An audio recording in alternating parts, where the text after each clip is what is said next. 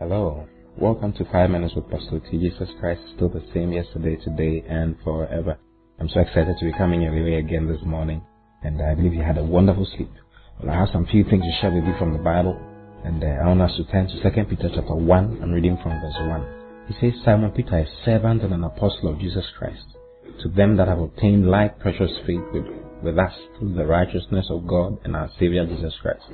Says he's writing those to those who have obtained like precious faith. So we have the same faith as he had, as Peter had. Hallelujah. God does not give one person a certain kind of faith and gives to another person another kind of faith. When you read in Romans chapter 12 verse 30, he says that he has dealt to every man the measure of faith. So we all have the same measure of faith. You see, and that measure of faith is called the like precious faith. So you see, Simon Peter, a servant and an apostle of Jesus Christ, to them that have obtained like precious faith, with us through the righteousness of God and our Savior Jesus Christ. And it says, grace and peace be multiplied unto you. You see, he's talking about you and I. He says, grace and peace be multiplied unto you through the knowledge of God and of Jesus our Lord. So the more of the knowledge of God you receive, and the more of the knowledge of our Lord and Savior Jesus Christ you receive, the more grace and the more peace you enjoy. It says, grace and peace is multiplied. May it be multiplied unto you. How?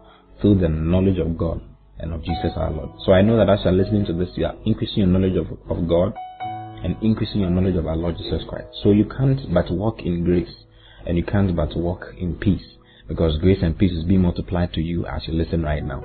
Then verse 3 says, according as his divine power has given unto us all things that pertain unto life and godliness. How? Through the knowledge of him that has called us to glory and virtue. He says, God's divine power has given unto us all things that pertain to life and godliness. So you have all things that pertains to life and godliness.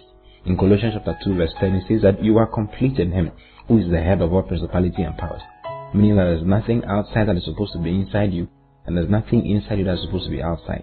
He has given everything that you require for life and godliness, and he has given it to you. Hallelujah. Is that not wonderful to hear? He says, according as his divine power, verse 3, has given unto us all things that pertain unto life and godliness. Hallelujah. Through the knowledge of him that has called us to glory.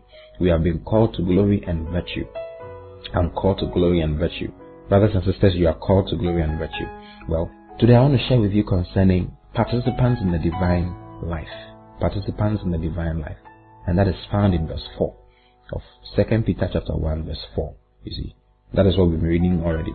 But in verse 4 he says, whereby are given unto us exceeding great and precious promises. Then he says that by these promises ye might be partakers of the divine nature, having escaped the corruption that is in the world through lust. Whereby are given unto us exceeding great and precious promises. And he says that by these promises ye might be partakers of the divine nature, having escaped the corruption that is in the world through lust. So we are participators in the divine nature. We are not spectators in the divine nature. And that divine nature is the nature of God. And that divine nature is eternal life. Because you and I have received eternal life. You know, when you read in John 3:16, it says that for God so loved the world. God didn't love the world of trees or the world of animals. He loved the world full of human beings.